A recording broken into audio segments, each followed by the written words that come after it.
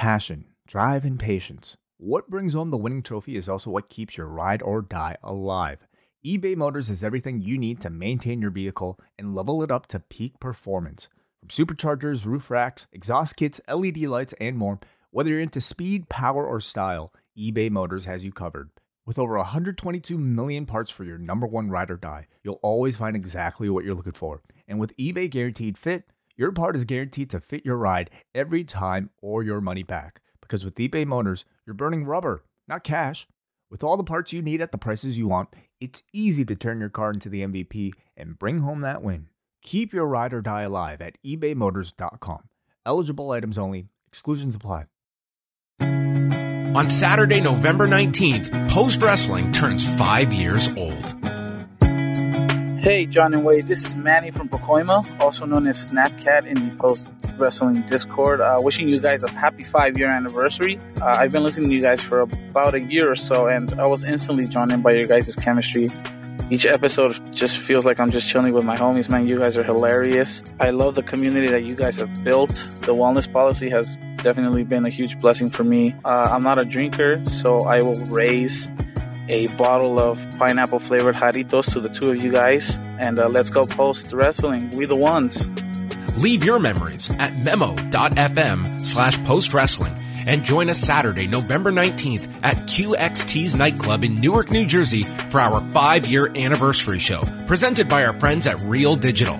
A live Q&A, the Post origin story, VIP meet and greet, and event t-shirt with the largest gathering of the Post community ever. Tickets available now at postwrestling.com/live.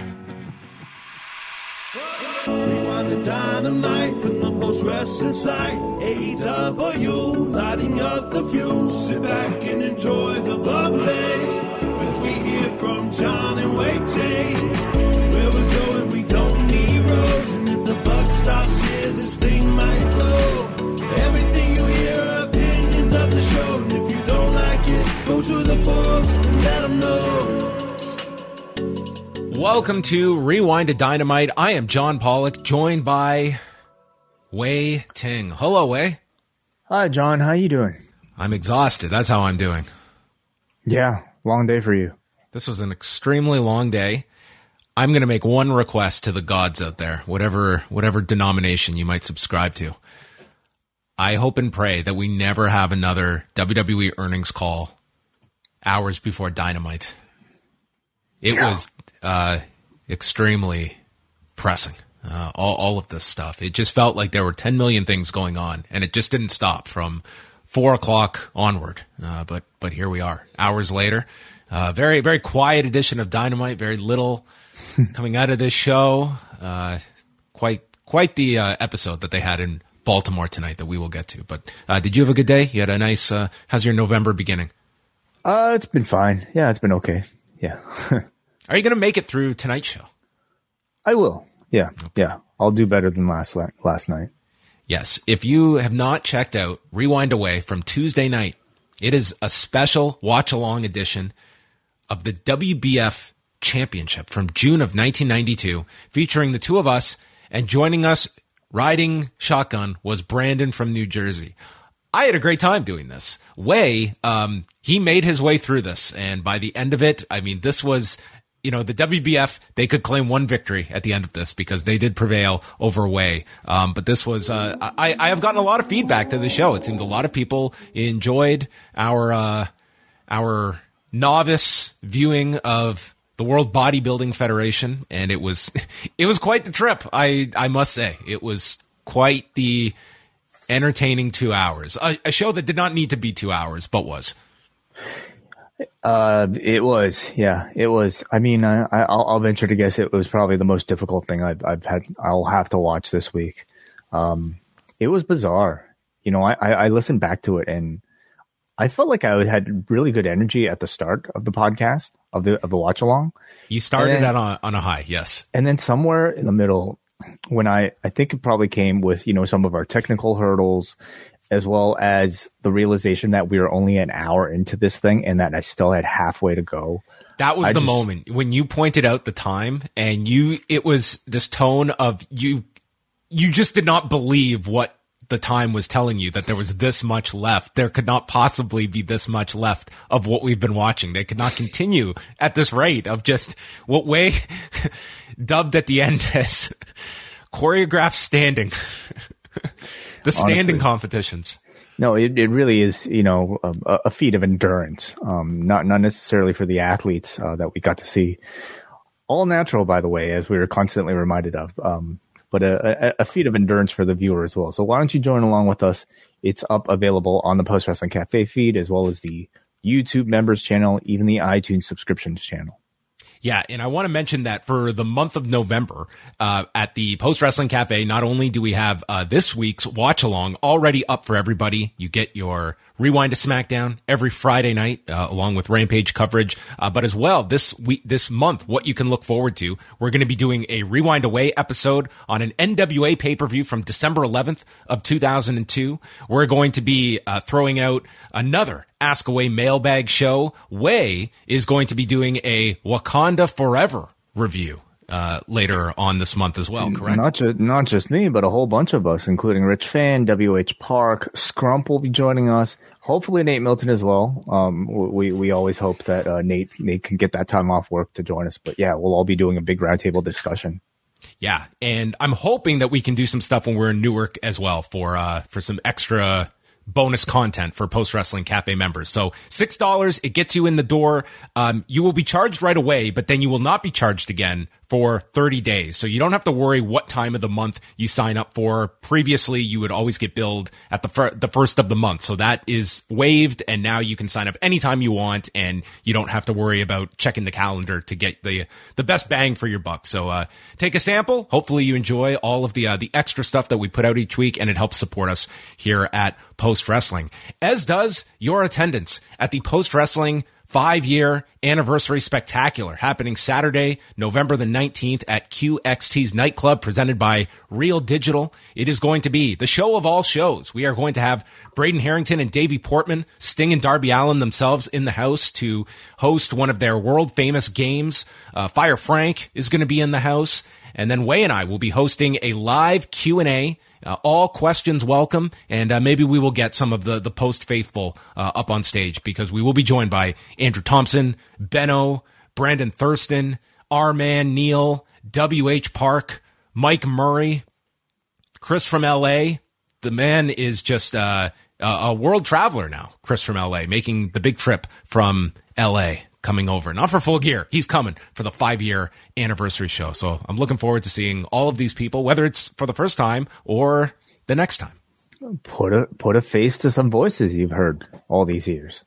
Why not? So that is all happening. Tickets are available now, postwrestling.com/live. There are VIP tickets to be had, as well as general admission. The general admission tickets cover all of the on-stage activities and your chance to chill out with everybody during the afternoon. And we will be there starting at 1 p.m.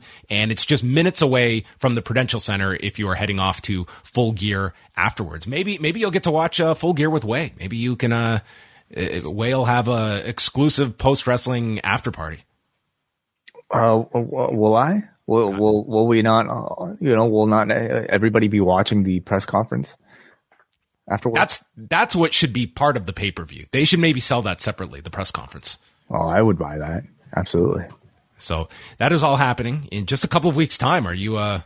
This is like creeping up on us. It's in 3 weeks. Yeah. I'm excited. I'm definitely to see everybody. Yeah. Yeah, it's going to be a very, very packed weekend happening in Newark. All right.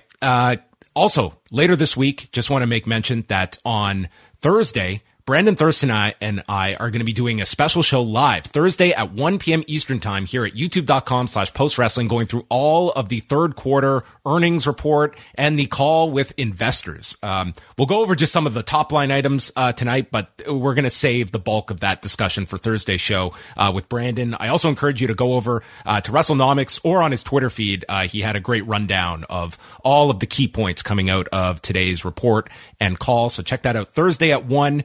And then Friday night, Way will be live with Kate from Montreal for Rewind to SmackDown. And then Kate's coming back with me on Saturday. We will be live at around 3 p.m. Eastern here on the channel right after Crown Jewel right after the WWE's return to Saudi Arabia, which we'll be talking about in a couple of minutes. And it all leads to the long and winding Royal Road with W.H. Park and Tom Lawler also dropping Saturday as they chat about Masahiro Kakihara and Yoshinari Ogawa on Saturday. Plus WrestleNomics on Sunday. A packed couple of days at postwrestling.com. So just bookmark it, plop down there, and just turn it on and don't leave. Whether it's getting to see Barry DeMay or hearing Chris Gullo give you the latest on the Buffalo Bills. We've got everything covered, everything under the sun. The show is varied as tonight's edition of Dynamite. It is. It's got something for everyone, even if you didn't ask for it. So there you have it. Postwrestling.com is where you can go. Are you ready for a packed news pack, Way? Let's get into it. Yes. Okay. We're going to start off with, to me, what's a really big story, and that is this whole situation that's going on with Saudi Arabia. So if you have not been following the news the last couple of days, on Tuesday, news came out, and this is from the Associated Press, that Saudi Arabia has shared intelligence with American officials that suggests Iran could be preparing for an imminent attack on the kingdom, 3 U.S. officials said on Tuesday. The heightened concerns about a potential attack on Saudi Arabia come as the Biden administration is criticizing Tehran for its crackdown on widespread protests and condemning it for sending hundreds of drones as well as technical support to Russia for use in its war in Ukraine. The AP story goes on to say that one of the officials who confirmed the intelligence sharing described it as a credible threat of an attack, quote, soon or within 48 hours. No U.S. embassy or consulate in the region has issued alerts or guidance to Americans in Saudi Arabia or elsewhere in the Middle East based on the intelligence. The officials were not authorized to comment publicly and spoke on the condition of anonymity. Now, fast forward to Wednesday, and a spokesperson for Iran's foreign ministry has called this accusation baseless, stating that that Iran has been engaged in positive diplomacy with its neighbors and denying that there are any plans for an attack on Saudi Arabia. Nevertheless, Way, I think that if you are a performer or member of WWE, by extension, a family member whose loved one is getting on a plane to go to Saudi Arabia, we know about the existing tensions that happened that week in 2019, and I can't imagine that there is not some trepidation among those that are taking part in this coming up on Saturday, when this is a very spotlighted news item. Certainly, yeah. For me, it's a reminder that there are parts of the world that have to deal with problems like this that are way bigger than, worrying about which wrestling promotion is the best one this week or something like that. And it's certainly a part of the cost of doing business, with a government that is embroiled in this sort of thing. I certainly feel for, anybody who's going there for as part of this crew, and also the family members. There's a lot to worry about. I don't see anything changing, though. No, I mean, half of the crew was over there for the European tour this week. So obviously they would just be going from there straight to Saudi Arabia. And Drew Gulak had been noting that he is set to go over there, and they were flying out of Florida Wednesday night. So that would appear to be where, the US based crew is likely flying out of. So, there was nothing of and nor did I expect this to be brought up on the earnings call, but there has been no statement from WWE. They have not commented on this, and they are obviously planning to move forward with this. And it's just one of those issues where you look at the fact that here are performers that, if they had any kind of representation or collective bargaining, I mean, is this something where, if this was an NBA game, would the Players Association be allowing its players to go when there's, the potential of an imminent threat happening over there? I was sent an article today that, there was a similar situation earlier this year with F1 where they went over to Saudi Arabia as, there were attacks from rebels in Yemen. So, I mean, this is not unprecedented, but nevertheless, I think there's going to be some very tense individuals and family members from now until they return over the weekend, that it's, you're just hoping for the best, and that this is a safe trip for everybody involved. But this is a real world reminder of, these trips that the WWE has contracted themselves to. And, I don't care if it's a 10% chance of danger. I don't think that's a percentage chance that many want to be taking, where this is completely out of their control and they are going over there for these high cost events and their safety could be jeopardized.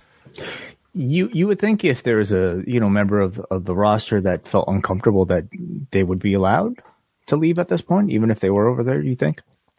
You would hope so, but I would be.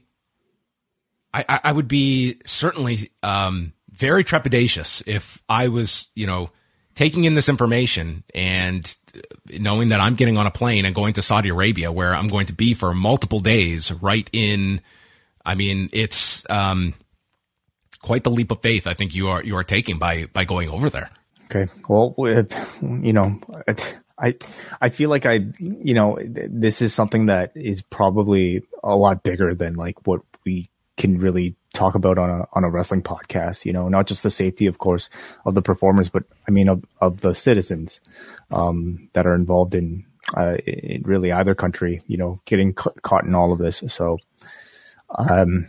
I I hope it all turns out well for everybody. I mean, hopefully there's nothing to be worried about, and you're looking at but this is, it's something that you can't ignore. And I imagine this is going to be, very top of mind for the people that are directly involved in having to go over there. As we mentioned, the WWE held their third quarter earnings report on Wednesday. So, we won't dive too much in, but it was as Stephanie McMahon called it, another record quarter for the company, bringing in $41.6 million in net income, revenue of $304.6 million. They brought up that viewing on Peacock for their Money in the Bank, SummerSlam, and Extreme Rules shows, all up year over year. There was a huge focus on what they have called the White Rabbit Project. They put a lot of focus on the success of that campaign and how it was a social strategy to send its fan bases to different platforms and go through QR codes and puzzles.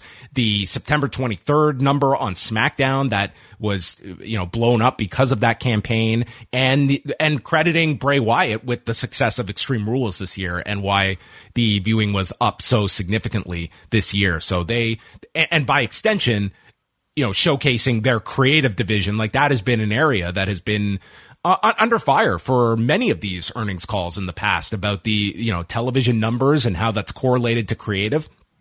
Like WWE, they had a lot to pat themselves on the back this quarter with, and they certainly did so.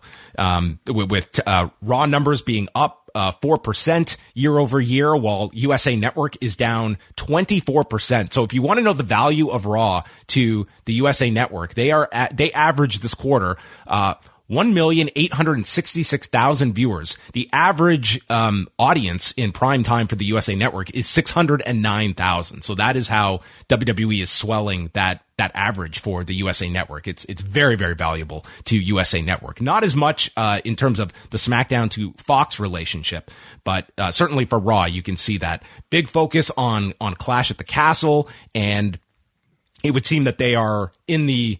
Well, Nick Khan stated as much, that look for more of us in the site fee space, where they got a site fee to bring Clash at the Castle to Wales, and then did a gigantic gate. It was about $8 million gate that they did with the enormous ticket prices as well. So it seems like that is a strategy they are looking for. Some of these premium live events is going to different countries and securing site fees for these larger events that they can stage.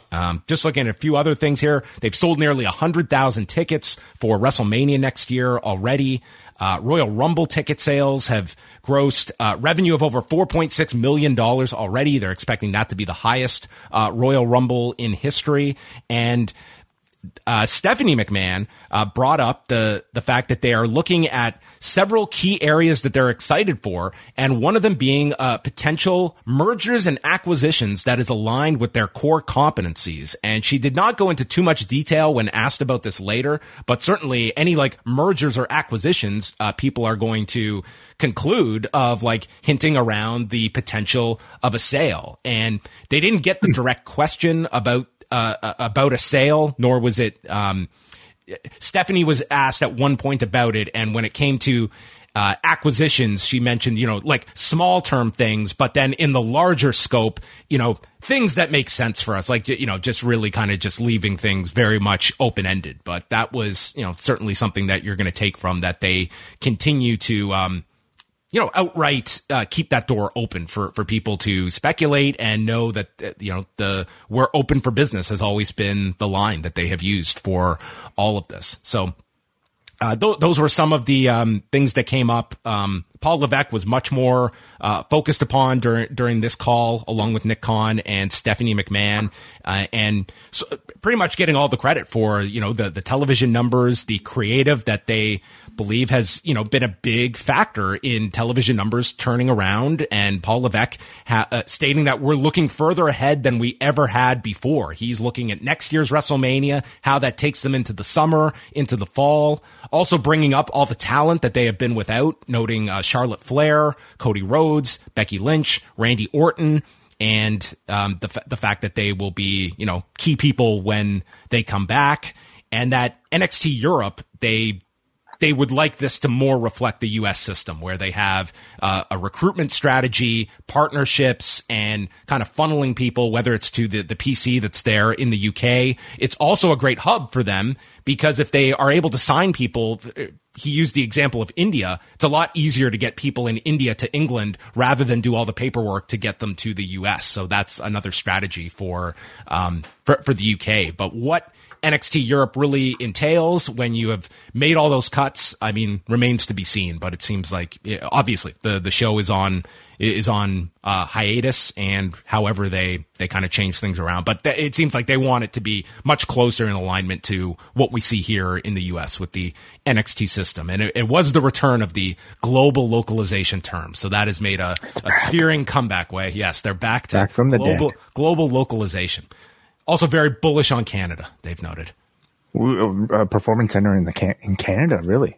Not a performance center, just in terms of their business in Canada, because their TV deal with Sportsnet comes up in 2 years, which was an incredible deal that Sportsnet signed back in 2014 for 10 years. Mm-hmm. Like, think about that, where, for an international partner to grab them for 10 years for Raw, for the whole package, the WWE Network, Rogers distributes up here. It'll be interesting when that comes due here in Canada, what the kind of appetite is for WWE content up here in Canada as well. And if any non-sports channels might get in the mix. Could it be on? Yeah, maybe CP24 will make a grab for it. Maybe YTV. There's not too many homes here in Canada that you can imagine a WWE landing beyond like the big two, I would say. Yeah.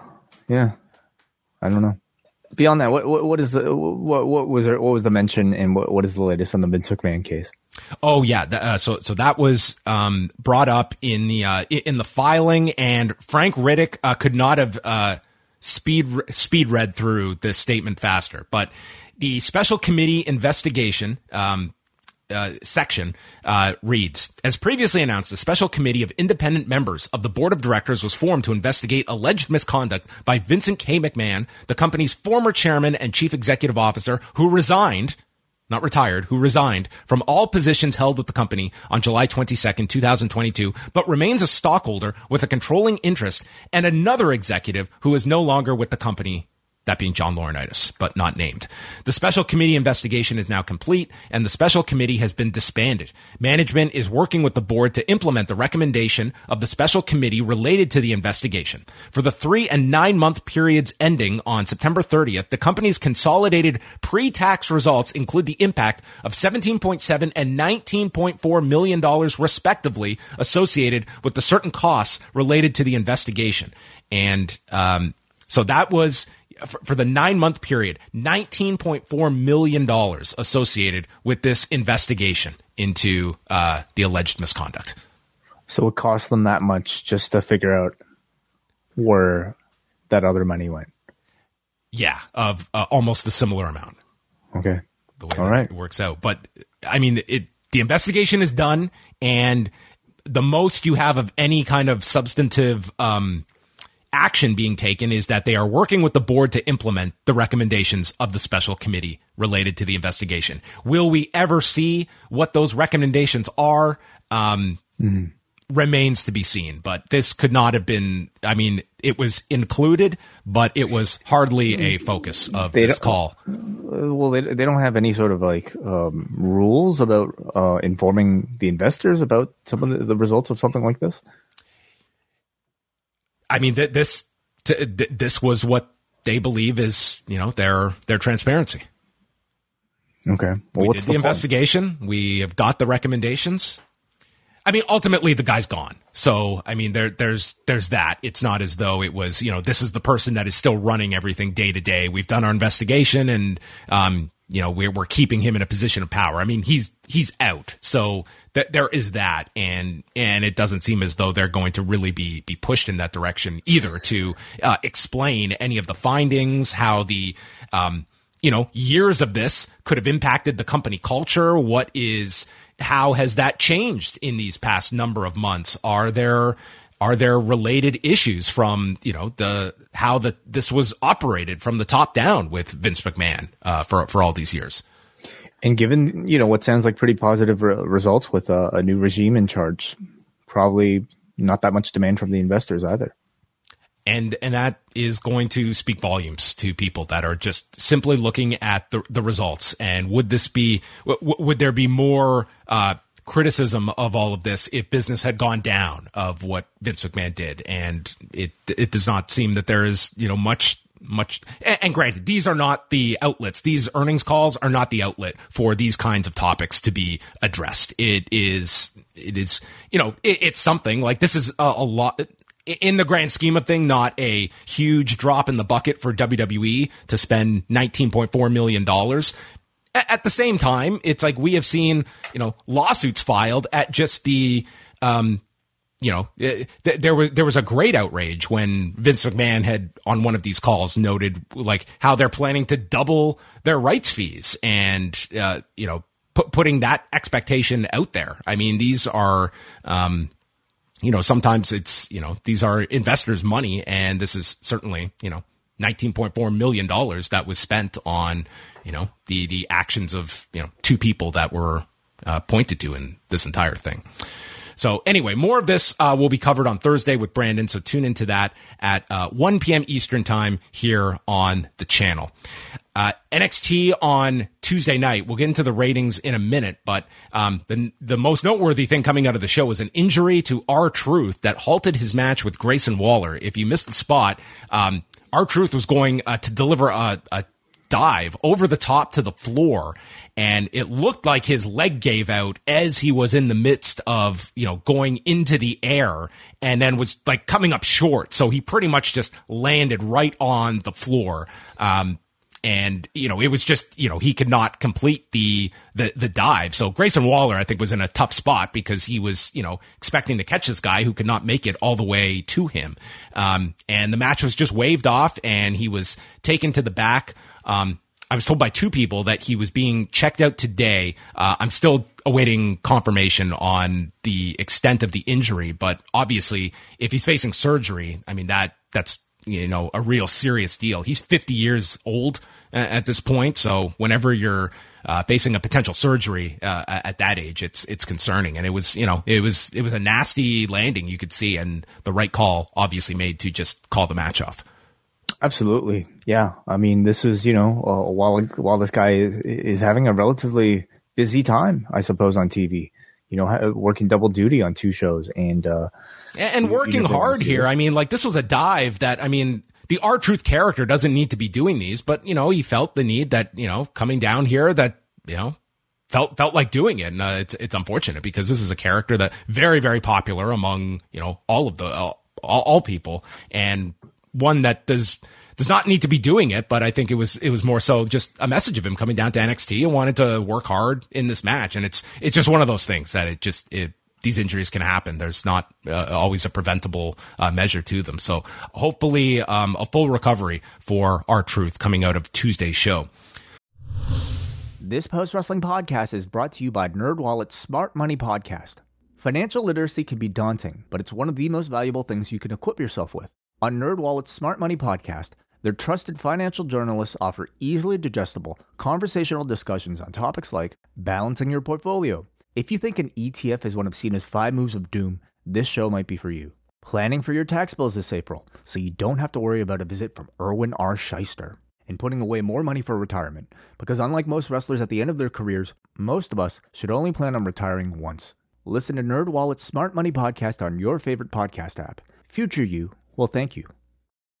We also had several releases that were first reported by PW Insider at the NXT level, including Ru Feng, Damaris Griffin, Erica Yan, Sloane Jacobs, and the most noteworthy one, Bodie Hayward of Chase University. And Bodie Hayward already did an interview with PWMania.com, and he was asked about the release and kind of how everything was going for him and kind of how this caught him off guard. And again, this is from PWMania.com, and he stated, "When I came in, there were talks that there would be an evolution. It was meant to evolve as I evolve." I think he's talking about the group. "As we got more people, I always felt like I would be taken care of as well. I got injured, but got cleared and felt safe and thought they wanted to protect me. Every opportunity I thought was passed over wrestling-wise. We were on television, entertainment-wise. I thought the wrestling opportunities were coming. Maybe I wasn't there wrestling-wise for television, but that's just how TV is. That's the part I was really confused about. It was a 45-second phone call to let me know I wasn't maximizing my potential and let go. I thought that there would have been me graduating from Chase U, maybe having issues with Mr. Chase, and turmoil starting. Maybe Duke would have been a match for me as well, to show that I can wrestle with a good opportunity. I felt that the Trick Williams and Carmelo Hayes versus me and Andre Chase match was great. When I did wrestle, I felt like it was good. With the reaction we were getting, I didn't think I had to go to the top rope to do a moonsault. But if that's what I have to prove, so be it." So this one was an odd one, just given the fact that he was in the midst of a storyline. If you haven't been following NXT, I mean, they had just introduced Duke Hudson into the group, and sort of this, kind of Bodie Hayward sort of having a crush on Thea Hale, and now Duke Hudson swoops in. So they had just introduced this, and for me, it's just an odd one here that you just yank him, and we get the awkward transition on Tuesday where they just look at the flag that no one's there to carry, like subtly acknowledging that he's gone, as though like the audience is all up to date on this. Like, could we not have just written him off in a logical fashion in the midst of a story? But they felt the need not to. And, from his side of things was they didn't feel he was maximizing his potential. So obviously there was an issue there, that WWE, thought of him. And this could be one of those situations of just, cutting someone and seeing what he does elsewhere. And whether they look at him again. I really enjoy the Chase University group. I think they're a very, very entertaining group. But this was, this would be the most surprising of the releases. The other ones, I think these will be routine. That after so many months, they're going to look at the progress others are making, and they're not going to be holding on to they're not going to have a warehouse full of talent just to put on Level Up and NXT. I think you will be churning talent along the way, and that's. I don't know what the specific cases were the other four. I think Bodie Hayward is the one that people were most surprised by. We really didn't see much of the others, so it's really hard for us to be able to say. But I'm honestly a little bit surprised that we aren't hearing about these more often, just given how often they seem to be recruiting new people there right now. Yeah, this one is certainly a bit of an odd case. Not unprecedented, of course, with no, they do it quite a bit where people are right in the midst of stories. Like, they don't write out characters. They just, they'll cut them, and they'll write around understand the exit. Yeah. Like it was the elephant in the room on Tuesday night. And I can't imagine you, the viewer at home, like these 670,000 people watching this show, are even aware of this. Like, I just think it's kind of lazy to just yank someone. But you think about the nature of something like this, right? It's not like you want to give forewarning to the person you're about to release that they're going to be released. Unless it's Jimmy Smith and you let it slip. By accident, sure, yeah. I mean, the nature of these things are often pretty sudden, and they obviously didn't consider the story important enough to, warrant a conclusion beforehand. No, obviously not. I mean, it was not a concern to them. And in the grand scheme, it's the the ship keeps moving. But yeah, there you have it. Maybe Bodie Hayward can now, he's out of work and he can just stalk someone on NXT and he can still be on television every week. And it turns out that Duke Hudson was paying him this whole time as Bodie Hayward attacks him each week. It's a method that has worked in the past in wrestling. You want to get back on television. That's one route to do it. Quickly on the ratings. So Monday, Raw went up against just Monday Night Football. The World Series got delayed till Tuesday, so they did not have to face baseball. And this probably would have been the lowest number in Raw history if they had gone up against the World Series. I think we all underestimated just how much. I look at Halloween as like the biggest factor here because the first hour was terrible. And that tells me like this was just not a night that people were necessarily going out of their way to watch wrestling. So they did 1.5 million viewers and a 0.36 in the 18 to 49 demo. So not the lowest figures ever, but among them. This is like certainly at the bottom. At the same time, I would not be panicking at all about this number. I think that this is a very explainable one about why it was so low. And it was pretty much like you saw from the first hour. Like they had a little bit of a boost in hour number 2 and then falling below 1.4 million viewers in the third hour. Men 18 to 49 down 26% this week as well. Somehow women 12 to 34 grew this week from last week. So I don't know how you explain that one. Maybe I don't know. That was our one growth area. But as Raw posted one of its lowest numbers in history. Guess how Canada did? Obviously strong, as you wrote in this headline. Highest since Labor Day. 260,000 viewers on Monday night. Very strong. Against a Raptors game and the Monday Night Football game. I guess we just don't care about Halloween. We don't celebrate it. Obviously not. I mean, maybe you and I are just, are you, do you have a portable people meter? A portable what? A portable people meter. Oh, like something that reads how loud an audience is? Like imagine if you and I... what's a people meter? That's what... it's like a device that like monitors your television viewing. Oh, that. Okay. Yeah. I do not have one of those. Okay. No. Well, there you have it. Yeah, that's about the Raw number. Again, I think given the night, it was... I was curious. I looked at the last time they ran on Halloween, and they were down almost the same percentage in viewership as they were 6 years ago on Halloween, which would have been an episode we also reviewed, I guess. I guess so. Yeah. Did we dress up for that one? Probably not. I Probably not. NXT on Tuesday, they did 670,000 viewers, a 0.13 in 18 to 49, 22nd among cable originals. This was going against the World Series and an NBA game, which was the number one program on cable. They were down 6% and down 11 in the demo. Women 18 to 49, they were down 26%, but men 18 to 49, almost identical to last week, as were adults 18 to 34. So did not lose too much there. 35 to 49 was down 21% as well, and did not air live in Canada. So it didn't air till midnight. So it was a fairly low number for NXT in Canada. So not hurt as much as you would think, given the World Series. It was their lowest since October 4th, but well, there were people that they were bound and determined to tune in and see Wes Lee and Braun Breaker go for Pretty Deadly's NXT tag titles and see Mandy Rose's 1-year celebration as champion. Seems like a pretty diehard core that they have, that'll stick with them no matter what the competition is, no matter if it's AEW, if it's sports, they're there. They love their NXT on Tuesday nights. It's their ritual. And the final thing, items, I told you it was going to be a packed one way, but we have 2 more items here. GCW has joined the Fight Plus streaming service. So if you have not been following along, we have Fight TV has launched its own subscription service, and you can sign up. It's $4.99 a month or $49.99 for the entire year. And they've added several independent groups, but the biggest, the one that to me is going to make the most impact on this service is Game Changer Wrestling. So they made it very clear all the GCW events are part of this subscription fee.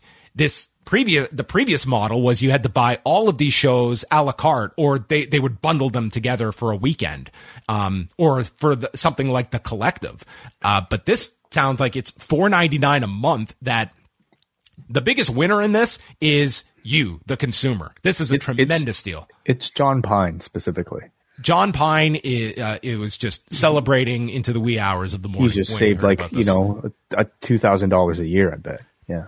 Well, I could certainly see the strategy, and I'd be curious to talk to people about this. Is for Fight Plus, I am sure that they are looking at, doing something significant that gets people in the door and signed up for this. But you're also talking about an audience that, it probably wasn't the greatest audience in the world, but GCW brought like a sizable number to Fight numbers. And they were ready. They spent a lot of money on this service, and it just makes you wonder, like, what was the figure that got GCW to agree to this? And will this make sense in the long run for Fight TV of what it took to get GCW on board here?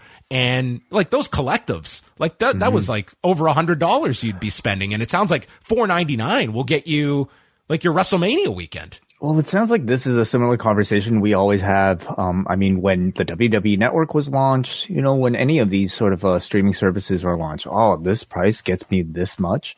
I think the thinking is that, $5 a month from a vast majority of people, hopefully more than that would order a typical one GCW show a year, would be enough to justify the continued cost of something like this. We're also talking about Triller here, that are the owners of Fight, and we know how they're more than willing to spend money on stupid shit. Not to say this is stupid. I think this is incredibly smart. Of all the promotions that are out there, I think GCW is probably among the best that you can get for a service like this. And they have seemed very savvy when it comes to deals that they sign. Like if you listen to Brett Lauderdale, this is not a guy like that. I'm sure over the years he has had television opportunities and he is not signing stupid deals. He seems very in tune with what makes sense. And I'm sure this was a very lucrative deal for GCW, and also their whole library they are putting up on this. So, I mean, it's a fantastic deal, and you kind of have these two models now. It seems that the two sides are going to be Fight Plus, which is a subscription model, and then you have Pro Wrestling TV, which is lesser known, and it only launched earlier this year, but it's a free ad-supported service where it's free for you to watch, and they've signed up MLW. They've added a number of groups. I would say MLW is probably their most prominent at this point. They were involved with Control Your Narrative at one point, but I don't think that even exists at this point. But they're banking on the idea of being able to sell ads against, what they're spending on content, to attract people. So it seems like those are, and then you have IWTV in the mix as well. They're worth noting as well. So those are kind of the different areas that are all fighting for independent wrestling and you, the consumer, to sign up for. So, GCW joined a couple of indie groups, but it is certainly, if you were a GCW fan, it's a fantastic deal for you to be getting all this for $5 a month. Yeah, and it might be the right price for, I think, a lot of people to start sampling the product if they were at all curious. It does come perhaps, like I would say, at a time that might have been beyond. We're a few months beyond maybe what the peak of like interest in GCW, but certainly it's something they can, claw back, and especially towards WrestleMania weekend, and you get the spring breaks and the blood sports. I mean, to me, that'll be the big push, I think, for this service is the Collective and WrestleMania weekend. Yeah. And that has to be the strategy, is that, okay, we, instead of getting X amount to spend $120 on the Collective, we want to get so many more people that are going to spend $4.99.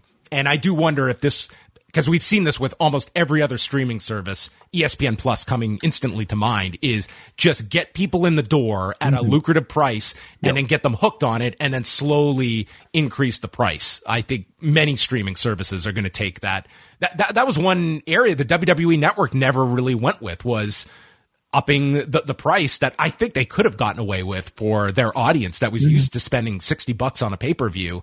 And if anything, people like at $9.99, I think they could have gotten more from that, and they tinkered with the idea of a tiered system, but never dived into that. For a long time, I think, Netflix was sort of like the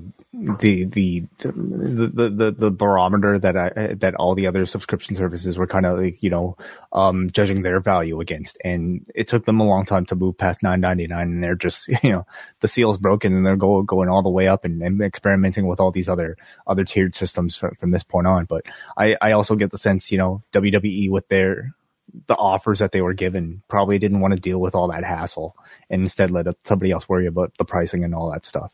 So, yeah. You know what one of my daughter's newest words was that she introduced today? What is it? Spotify. Have you seen the show on Netflix, the playlist? No. How is it? I haven't seen it. No, I'm just curious. It's staring at me every time I log in. I don't know if I'd like it or not. I might check it out. It's not like a documentary series. I don't think so. I think it's dramatized, scripted? And I believe it's subtitled. So I have to say, there's this great interview I listened to on the Ringer podcast today about the one of the executives at F1 about the whole media rights, and he's sort of the buffer between the teams and Netflix for Drive to Survive. Mm-hmm. Really fascinating stuff. Yeah, send that to me. Yeah, it's cool. And last thing, speaking of craziness, Jake Paul was on his brother's podcast. Oh, that was another note on the earnings call. Paul Levesque all but said Jake Paul is going to be in Logan Paul's corner. He stated that with the bloodline all in Roman Reigns' corner, which is kind of interesting. He emphasized the bloodline, which it'd be very notable if Sami Zayn was not there. He said that it would pretty much stating that will Logan Paul have his brother in his corner to combat the bloodline, which I would hope that they push that fact on Friday on SmackDown, which they could easily insert something into. But yeah, he all but said Jake Paul will be on the show Saturday. So Jake Paul was on his brother's podcast and was asked about how the pay-per-view is going to end up doing with Anderson Silva from this past Saturday. And he said it's probably going to end up around 200,000 to 300,000 buys, which he called pretty upsetting. And, he had a lot of reasons that he believes this. First of all, he said that all the pre-buys, it was just going up, up, up. And then that interview came out with Anderson Silva last week. I don't know if you heard this way, where it was an interview conducted in September by MMA Weekly that came out last week in the lead up to the fight, where Anderson Silva stated that he was knocked out twice during camp. And everyone freaked out, like this is a pretty bad signal. And the commission was looking into this. Silva then said it was the translation. I misspoke. Pretty much trying to equate it like he got knocked down, not knocked out. And anyway, the fight happened, but Jake Paul was stating, our pre-buys were all going up. Then that interview dropped and they stopped. And I don't know what pre-buys really, I don't know how many people are really buying these pay-per-views in advance. I think 90% of buys are coming the day of, if not the hour before, the pay-per-view. So I don't know how much you put that in. Then he added that it's Halloween, there's football going on, and I'm not fighting again unless it's the summer. He's only fighting in July and August moving forward. I was like, you guys booked this fight. Halloween happens the same time every year. So it's like, you knew what you were doing when you signed up for. Well, what's that criticism? What? Because his belief, people are out for Halloween this past weekend. There's other sports on television and, the fight.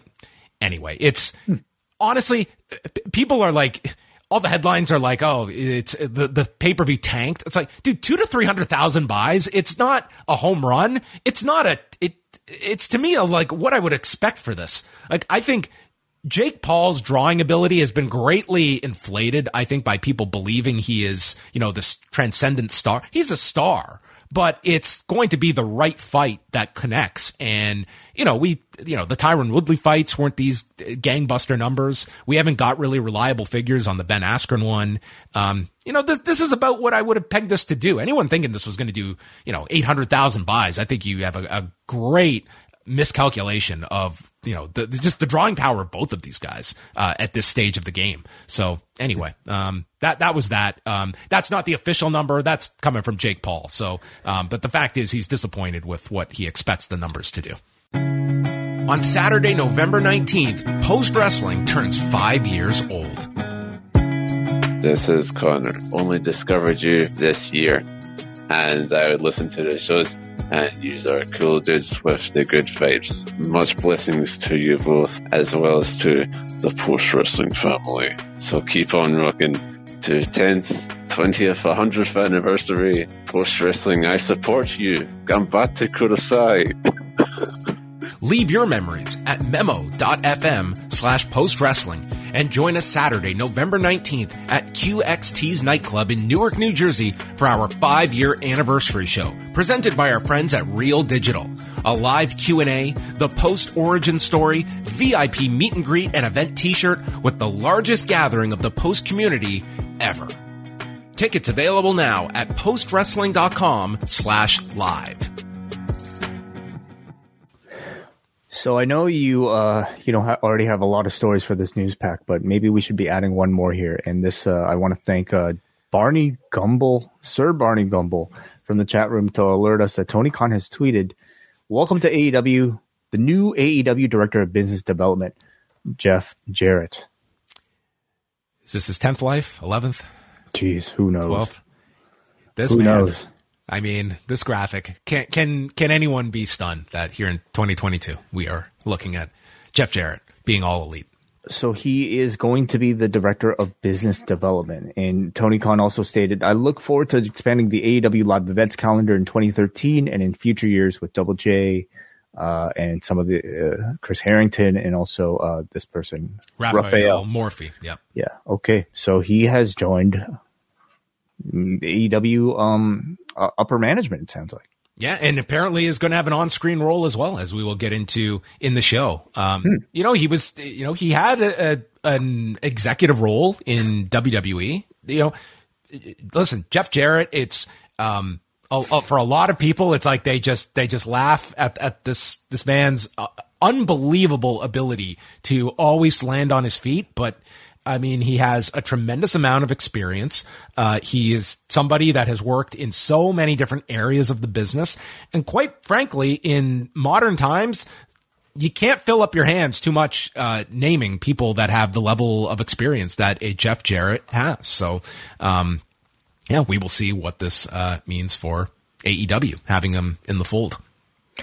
Personally, I have to imagine he offers quite a bit, in the behind the scenes setting that, we're not all privy to as audiences.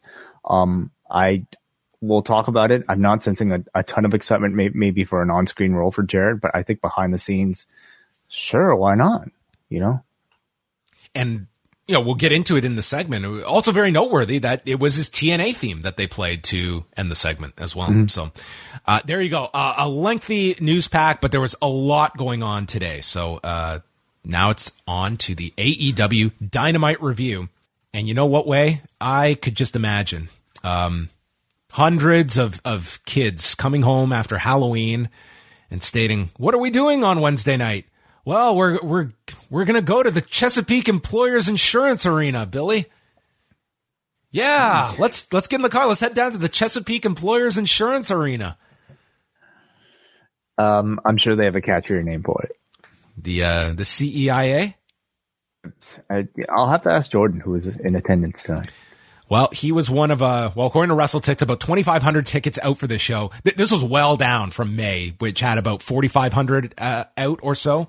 So quite a departure, unless there was some extreme walk up in the last few hours. But it seemed like another market that they were, the demand has cooled for some of these markets that they are coming back to.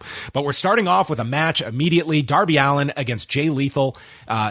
Lethal attacks Darby on the floor, and then Sanjay Dutt and Satnam Singh come down, and Singh gets in the way of Darby going for a dive. And there was this cool spot where Darby's ribs are taped up, and he gets monkey flipped into the steps with his ribs. And this led to Lethal working on the ribs throughout the match, including a German to Darby on the edge.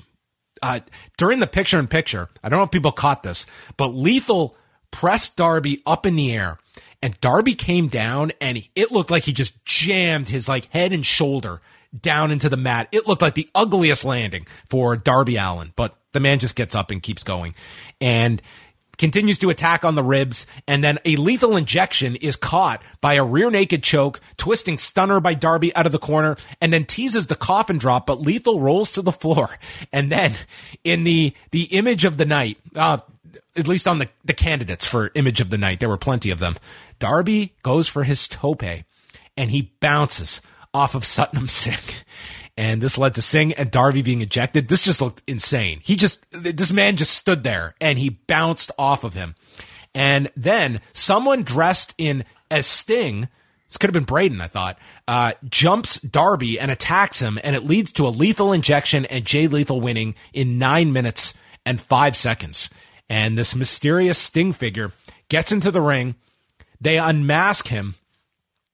You have never heard a more silent reaction than when Cole Carter revealed himself to be under the mask. Obviously, this was designed for the bigger pop later in the segment, but I was just watching this. I was like, how could you possibly do a reveal segment with Cole Carter?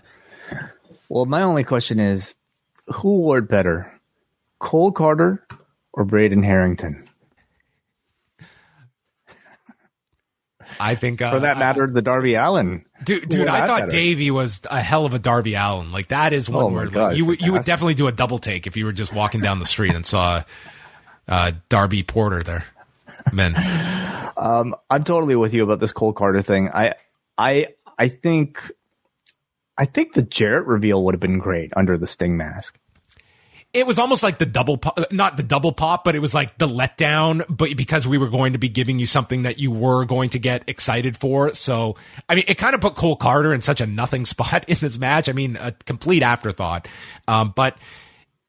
So Darby is left in the ring alone. And first of all, they play Sting's music at the end. So you think you're getting Sting, and the crowd goes nuts. And with everyone focused on the entrance, that's when Jeff Jarrett, in his like dark cowboy attire from GCW earlier this year, appears in the ring. And I can only describe this reaction as, what the fuck? And it's like people processing, like, you see Jeff Jarrett, but you can't fathom that it's actually Jeff Jarrett that is in this ring. And he clocks Darby with a guitar over the head and sliced him open. Like, he was bleeding badly all over the mat from this guitar shot. Big pool of blood under Darby's head. I was really concerned. Welcome to the family, Jeff. And Jarrett then cuts a big promo, look jacked here, says that Sting has become Darby's biggest weakness, and he's got a message for the roster, the announcers. He then starts calling out the production guys by name, but his message is for the delusional fan base of AEW, and he goes over his history of his family and his business for the last 75 years and leaves an impact wherever they go. This did get a lot of heat. The whole crowd is chanting, "You still suck," and he promises body bags by the time he's done. What type of heat were we talking about, though? I mean, they were loud. I mean, they disliked this man. Yeah, and a lot more than Cole Carter. Well, they at least knew who he was. You know, that's always a positive when you do a surprise, is they know who you are. I just think at this point with Jeff Jarrett, I mean, it just probably brings up a lot of negative memories of TNA Impact Wrestling that people don't want associated with And it's another spot. Product. It's another spot on television that is occupied by a locker room that is just salivating for any kind of attention. And, you know, Jeff Jarrett is, you know, listen, like, you can go up and down the list. Jeff Jarrett is, I think if you watched all the Ric Flair stuff, he's a great performer. It's just like, where is it going to fit in this? Like, this is just yet another faction that we have. And I mean, this leads you to think of, like, is this like Jarrett and Lethal against Sting and Darby? Is that what we are going towards? I just don't think anybody wants to see Jeff Jarrett versus Sting, or really Jeff Jarrett versus, I think there was a real novelty in seeing him in GCW. You know, here's a guy who would be the last person you would expect to be a part of that brand. The contrast was wonderful. AEW, I think, already has a tough enough role trying to battle it not being a second coming of TNA Impact Wrestling, and to have Jeff Jarrett in a very similar role to what he was doing in Impact Wrestling, feuding against Sting, no less. I could see the concern from a lot of people, and really that was their justification for the association here with Sanjay and Jay Lethal, the fact that they all work together in Impact. Do you think that this would have played better if this happened on Rampage, which is the show that we talk about having? No. Would it have played better? In what way? Like, I think that it's Less almost like people would be watching it and Rampage has talking such about a muted feel to it that it's not of any consequence, and that it's like if this was happening on the B show, it's almost like it's a cool thing for Rampage as opposed to the A show where it's like TV time is kind of for the top guys. Sure, it would be great for Rampage, but I think it would be bad for the Angle. It would be bad for Jarrett. Ultimately, we're talking about Jeff Jarrett in AEW in a prominent role, and that's what people probably don't. We don't know if it's going to be a prominent role. Like, let's give this a few weeks. This felt pretty prominent, you know? It always feels prominent on week one when they... So what was the point of this if it wasn't prominent? You know, it made sense that I guess, especially seeing that he's going to have a behind-the-scenes role, that maybe Tony Khan felt like, well, you're here anyway. Do you want to roll on camera? Do you want to be part of a stable? We have plenty of spots available. I guess in that sense, it kind of makes sense, but I don't see this being a one-off. I mean, look at Mike Bennett and Matt Taven. They just came in 3 weeks ago.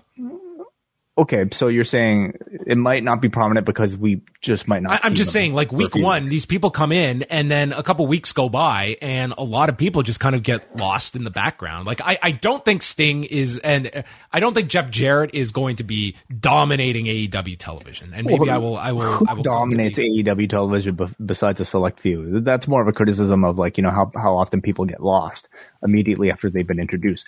But the point remains, do people want this constant reminder of Impact Wrestling, TNA Wrestling, I should say, you know, on their AEW television? I don't know about it. I mean, we can contrast this with some of the other appearances that took place tonight, and I thought a lot of those others were perhaps a lot more well received than this. Well, it was our first noteworthy appearance of the night. Cole Carter and then number 2, Jeff Jarrett. They recapped the firm's attack on MJF last week, and no MJF Let's also go back and talk about the year this man's had. Jeff Jarrett, okay? It starts with GCW and Effie, where he beats him and then never comes back. He had that one-off appearance in the WWE, coming back for some segment, but he was not working. That's right. Yeah, he did the pop-up on SmackDown. Then he rehired by WWE in the live events department. Then he does Triple Mania. He does Triple Mania. He does Ric Flair's final match. Yeah, gets fired by WWE. SummerSlam special referee. He showed up Mania weekend for the AAA show, if you remember that. He started a podcast, and now he's off to AEW. Ends it off with AEW. The man is he is the forbidden door. This guy. I mean, is there anywhere he has not touched yet? I mean, there's Stardom, maybe up next. Well, they're trying to expand more into the U.S., and if there's anyone that, you know, I think whether it's Kyrie or Mayu who wins that championship, I think that, you know what, there's a guitar coming their way. That's it. You think Jay White orchestrated this with his Bullet Club allegiances? Jeff Jarrett, the Bullet Club member? Probably a combination of Jay White and Scott D'Amore for the TNA theme. The Bullet Club alumni who have now just, through their different satellites in WWE, TNA, New Japan. They're all over. Mm-hmm. So no MJF on the show tonight, which you can explain as him selling the attack from last week. Jon Moxley did this great promo backstage. This energy is the drug he loves. It's the biggest night of Lee Moriarty's life. He thinks that Lee has a lot of skills and he likes Lee. He's just not mean enough or nasty enough for the Blackpool Combat Club. And he's going to give him a lesson in pain and perseverance tonight and force him to dig deep to where his bad intentions lie. And he's going to have to find that deep-rooted anger that he's repressed. Excellent, as always. You know, yeah, like, and you could probably tell this was a one-take type of thing. He's just got it in him. Anytime you put a camera on him, fantastic. Then we go to the break, and it's a clip of the Elite winning the Trios Championships that feel like a year ago, but it was the last pay-per-view. And then we go to someone's Avid system, and Avid Media Composer. And look at this. Is this top of the line? Oh, yeah. Sure. It's a standard. Yeah, so maybe this is... Maybe Kevin Sullivan's behind the Delete the Elite. The producer, Kevin Sullivan, not the wrestler. So it's deleted from the editing system and replaced with Death Triangle's win, and then the shot of the Elite being removed from the poster. Yeah. So I think they're like this is no kind of White Rabbit, level of tease. Like it's very clearly kind of spelling out what you're going to get at the end of all of this. Yeah. Do you think that this is how, does this just lead into the pay-per-view? It could, really. Yeah. All you really need is just kind of Death Triangle stating, hey, we've seen your videos. We challenge you to a match. And that could really be it. So what's going to be the go home, like Dropbox file? Like an MP3 file from the Elite or something? Ooh, we're just going across all media. I mean, it's got to be more of this sort of deleting, vanishing stuff, right? So I don't know. I like this. I overall, like I like the fact that we're not hearing them talk about it. We're not hearing people on screen acknowledging it. Even, they're just kind of like showing these little 30-second things, and that's it. They can honestly kind of take this all the way up until the week of the event, and I think you'd build a great anticipation just on that alone. It's like everyone knows they're coming. You don't know when they're coming. I think it's intriguing. It's simple too. You're curious of where this is all going, for sure. Jon Moxley, Lee Moriarty, title eliminator with Ethan Page on commentary. So during this match, Lamar Jackson, the quarterback of the Baltimore Ravens, arrives at the show fashionably late. He was not interested in elevation. He also was like walking directly in front of the hard camera. Walks past the hard camera, and the whole crowd recognizes him. They all are looking at him and then chanting MVP. I would have been pissed if I was in the ring, because they took all the attention away from these guys for like the middle of this match, and then they finally settled down. And Taz is the one who informs us who this is that they're all noticing. But they get back on track here. Lee goes for a hammerlock. It's stopped with a cutter. And then Moriarty, who's been selling his shoulder, applies the Border City stretch, gives it up, then drops down, strikes, reapplies it. Moxley escapes with a cradle, drops the elbows, and then armbars Moriarty in 10 minutes and 6 seconds.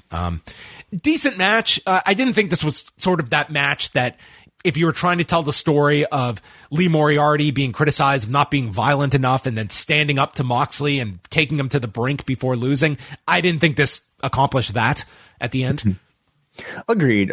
I think it showcased, a great level of like base ability that Lee Moriarty has, but I think it's a hard enough challenge when you're a heel trying to tell that, story that they've been telling with like a Wheeler Yuta, for instance. When he's supposed to be in the position of the guy as part of the heel faction. I don't know if it was as successful here, and certainly having, the star, athlete of the city walking in the background, distracting the entire arena, gave them a relatively kind of big obstacle for them to overcome. I also didn't really love Moriarty tapping out, like when I feel like, this guy's gimmick is that he should be the submission expert, and maybe there's something to that. Maybe they'll kind of play up on that. I think they want another submission for Moxley. That's another believable finish for the pay-per-view. He's already got one though. I mean, he's got plenty, but like, I don't know if like you need to do it to the guy whose thing is submissions, Well, I mean, for them, this is about building up your pay-per-view, and Moriarty was the sacrificial lamb to build that up. Then Ethan Page ran down, boots Jon Moxley, and Ethan Page is in the title eliminator tournament, but we are going to get more names on Friday. So he is obviously one of the favorites. Then Renee, this was almost the exact same thing as we got with Brock and Lashley, where they were set to do an interview, but only one of them showed up. And it's Saraya. And they state they're going to use this valuable television time to talk, even though Baker has no-showed the interview. Saraya says Baker doesn't care about anyone but herself. Saraya has wrestled for 17 years, built divisions everywhere she went, and she wanted to be part of this rebel league of AEW, where rebels like Jeff Jarrett and company have come to stick it to the man.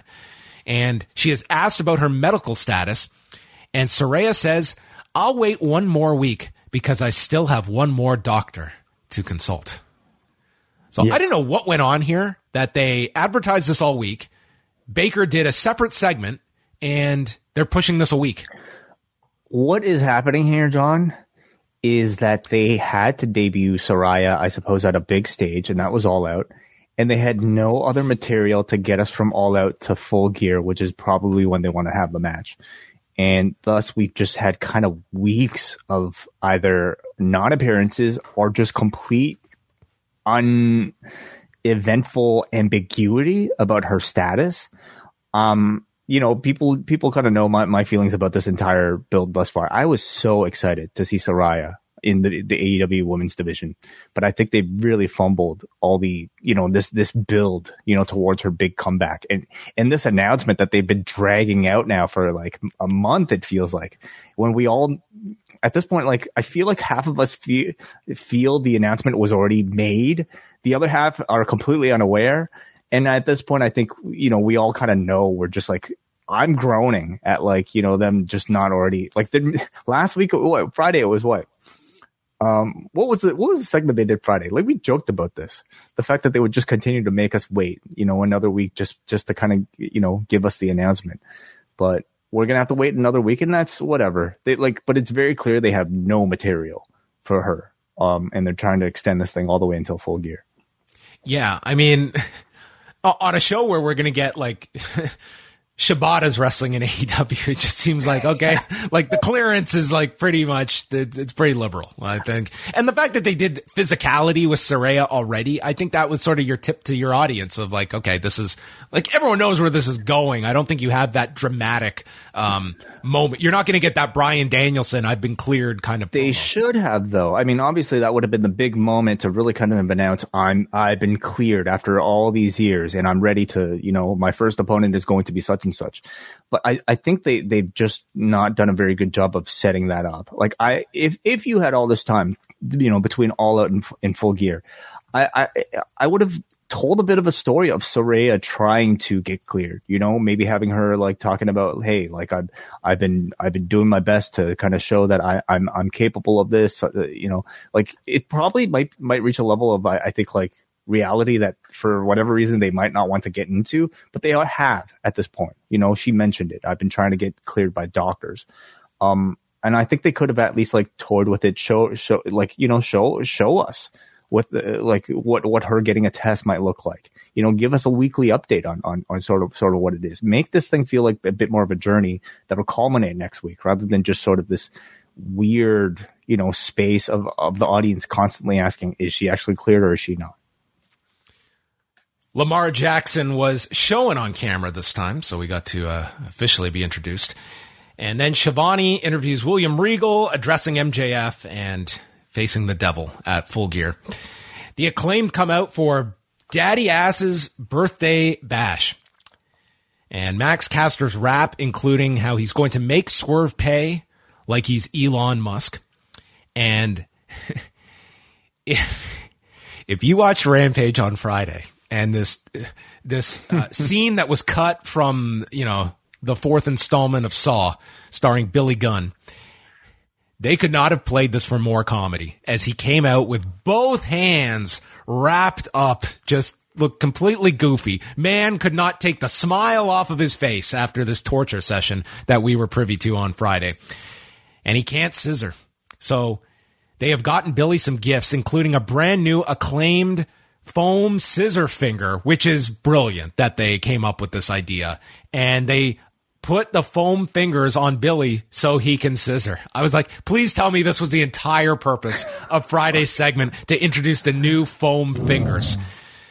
Max then goes out to the crowd looking for the best gift and took this little girl's scissor cutout that she had. And they gave it to Billy. He's so happy. Then Bowens lists off all of Billy's accomplishments, including getting worst worked match of the year by The Observer in 2006 for the Reverse Battle Royal. They give him a World's Greatest Daddy trophy. Then Bowen says we had a bunch of guests scheduled, but 2 of them canceled and the rest were upset that you didn't go to the reunion. So Billy does the suck it, and the crowd popped for that. And then they bring out a certificate of adoption for Billy to adopt them. And with that, the Gun Club comes out, and they were not invited to the birthday party. Billy basically says, I have 2 new sons now, and they aren't you. And then this is all a ploy for W. Morrissey to attack them. FTR runs down, the firm retreats, and then FTR grab the tag titles, and we have this moment of tension with the Acclaim that I guess this is a very long-term tease because this is not the direction for the pay-per-view, but the match that I think a lot of people want to see with FTR and the Acclaimed. This was not the segment that they had several weeks ago that I thought they just tore the house down with. This one felt, this had its moments, but this was running the gamut with the scissoring thing. It's still over as hell. So like, I wouldn't say like, this, like, I wouldn't say this was a failure of a segment in any way. This crowd seemed to love it, but is it veering towards the direction of like overexposure? Maybe. That's what I felt in this segment. This was by no means a failure, but it felt like we're really pounding the drum hard on this. That is a very unique thing that you have with your audience. I just don't want to see them just beat this like a dead horse. I was certainly disappointed at maybe the very abrupt tonal shift, from what we saw on Friday with that horror scene to just kind of coming out in like sort of like an SNL it was a total style spoof. sketch. Like you're expecting him next week to just come out and his hands are fine, like he met Rey Mysterio's eye doctor. And not to say like the Swerve sort of like horror segment was, I mean, that serious. It was almost he used pliers to yeah, but it was also like so campy in a horror sense that like I'm not, it's not as crazy, but nonetheless, any sort of like attack like that where somebody gets kidnapped and his fingers are like mangled up, I think you want the person who's the victim to sell it a little bit more. You want the Acclaim to vow revenge that much harder. And they came out here and just kind of neglected all of it, Like that should have been the basis for like this very intense feud now for the pay-per-view. And it was done for laughs here, which is, I mean, it's just to me like I didn't quite understand the whole purpose of this angle to begin with. I would have liked it if they at least started off showing concern, not being in a jovial mood, and then maybe somehow worked it up to doing all of this goofy stuff, just to acknowledge, I think that heinous crime that took place on the Friday. I also feel like, we were kind of missing Swerve and Keith Lee's presence in a segment like this, whether it just be via a recap video of what happened on Friday or something else. And instead, it almost felt like we're jumping 2 months ahead to like, this future FTR feud. So, I kind of feel like they were trying a lot here, and it didn't feel as cohesive of a singular story as maybe I was looking for. But this whole FTR thing, I guess, could also be misdirect, to lead you to think that the Acclaimed are retaining, perhaps. Could be a lot of things. Yeah. Britt Baker and Jamie Hayter with Shivani, and they didn't want to show up just because Saraya wanted to have a sit-down interview. And they want to face a team on Rampage on Friday. That's their mission. Chris Jericho comes out for the ROH Championship match. Ian Riccaboni is on commentary, and Jericho cuts a promo, wants to face any former ROH champion, and he's even going to whip Lamar Jackson's ass. And they stand in the ring. Is Lamar Jackson a former Ring of Honor champion? He's not, so he couldn't qualify. Okay. Is he a former champion at all? I don't know. I'm sure he's won something in his life. And with that, boom, boom, out comes Colt Cabana, and our caller Brian called it on Friday. Brian, and I think Brian said he wasn't the first to come up with it. So Brian and also a number of very savvy people out there on the internet had the very clever idea, as did Tony Khan, obviously, of bring back Colt Cabana for this. What a return! This was a very non-verbal public statement, I think, to many people out there. Both, as I wrote in my update today, like using Colt Cabana, it's not just a message for your audience that is a make good, for lack of a better term, but I think it's as much a message for your locker room that, this was the source of a lot of contention with people about how Cabana was handled, and at least utilizing him here for this. Like, it was a statement by AEW acknowledging what I think was and continues to be an elephant in the room. Yeah, and that is pretty much like not any more evident than I wanted to dig up this tweet from Trent. Actually, he might have taken it off by now, but anyway, he was certainly tweeting in support of this move for the boys. So, here it is. Yeah. For the boys, Trent says, Colt Cabana's return. So, clearly, at least one member of the locker room was very happy to see this. I'm sure there were many. Yes. Mm-hmm. So he got a nice reaction coming out. And so the match begins, and this match definitely had some issues at the beginning. This spot I actually liked because it wasn't like what typically happens. So Cabana goes to clothesline Jericho over the top, and he doesn't go up and over.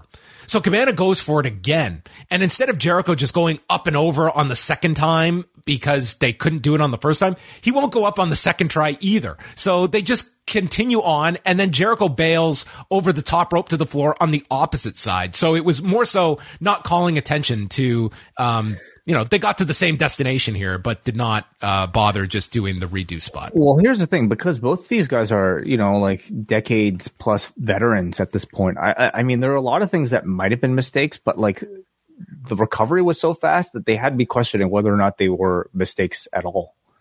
Well, the Chicago skyline felt like it was a legitimate like slip because they just crashed brutally to the floor. That was very likely a botch, but they also went to commercial right afterwards. They did, yes. So it also had you thinking, oh, okay, was this like their way of getting both guys to the floor so they could go to commercial? Well, total pros if they did, because it looked like they just totally crashed. It was a nasty fall for both guys. Like they looked like they had no control on their landing here to the floor. And Jericho just takes over, middle fingers to the crowd. Cabana is crotched on the top and then stops the walls of Jericho, ducks a Judas effect, and he applies the Billy Goat's curse. And he gets kicked off by Jericho, then goes for the Superman pin, but Hager pulls Cabana off, and he hits his great Asai moonsault to Daniel Garcia and Jake Hager. Flying Apple is hit, and then comes off the ropes and is caught with the code breaker as Jericho retains the title in 9 minutes and 12 seconds. Mm-hmm. Despite like some of those blemishes, I mean, I never really mind blemishes if they don't take me out of sort of the immersion of the match. And I thought in both of those cases, the recovery I thought was like relatively like seamless, that it didn't affect the quality of the match to me. I really liked Colt's intensity here. The emotional look on his face as he stepped out. I mean, I'm sure this felt very real for him. The entrance to me was like the whole highlight. I mean, him coming out was, it was, it was the most newsworthy portion, obviously, of this. It was almost like the match was secondary. How did you feel about the reception? I thought it was like a good reaction. I mean, you could certainly argue if you were going to do this, they are in Chicago in a couple of weeks, and that's going to be a very interesting audience to hear. Just in terms of, it's their first time back in Chicago since All Out. I thought it was like a good reaction. I thought it was healthy. I would be lying if I said I didn't think it'd be bigger. Like since like Colt becomes such a topic of conversation. I mean, the Punk story has been this match essentially like felt like such a direct answer to that press conference, to what felt like such a big news story, that I might have even expected the reaction to be that much bigger in Baltimore. But it could be the city, and let's be honest here. Like Colt Cabana has not been featured. And John Cena, in fact, says Colt Cabana was just about a year shy from his last Dynamite appearance, which was on last year's Thanksgiving show against Bryan Danielson. So if, for whatever reason, somehow you might have not been aware of this press conference and this whole CM Punk ordeal, and if you're just going to AEW, I don't know how excited you'd be to see. I don't Colt know how Cabana. many of these 2,500 people are not aware of the. Well, they're certainly aware. That's true. But like, I mean, would that translate to excitement in seeing a Colt Cabana match? I'm not entirely sure, especially when you set up this sort of mystery. Anytime you do who's going to show up, like I saw people suggesting Adam Cole being, the former ROH champion. So it's always sort of the problem whenever you have like one of these sort of like, mystery appearances. But for me, and I think for a lot of people, like Colt Cabana was, a very topical, relevant and exciting surprise. And I thought this is also a booking decision that, I mean, I think the Trent tweet aside, I think this was as much about the people behind the curtain as it was for the audience.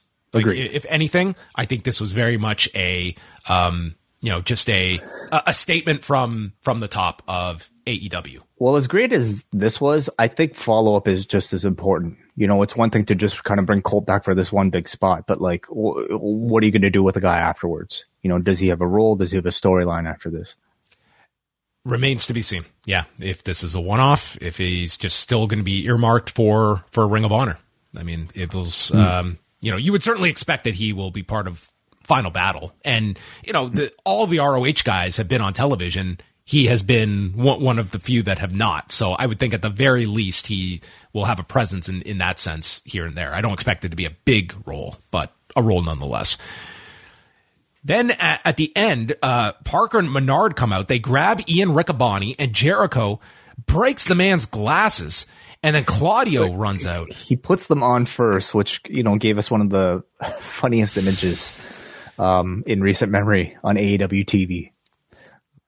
I would say that Riccaboni's image right there is pretty classic as well. Great still right here. Yes. Claudio's out. Danielson's out. Guevara and Yuta fight. The way this is setting up, I wonder if it's the big multi-man tag at Full Gear and then sort of the individual matches at Final Battle. Interesting. Okay, so you think they'll all have a presence? Because Danielson on Final Battle will be a big deal,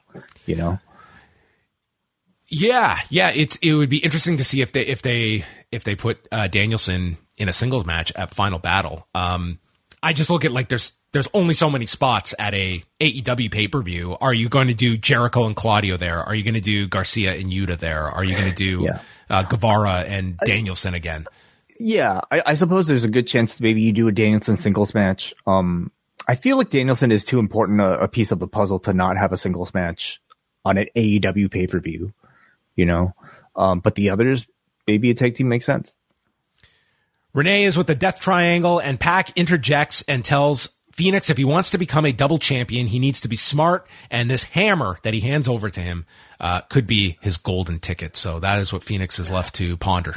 Yeah, I thought this was initially so silly that a man would tell his partner to cheat in a live interview with a reporter. In AEW, they don't do the invisible camera, of course. So it's not like it's a backstage skit where it's they're just doing it in full view of everybody. Until I realized a triple threat match has no disqualification. So it kind of a major gap in logic for these triple threats. You can just do anything. Why wouldn't you always volunteer for a triple threat match if you've got, a weapon?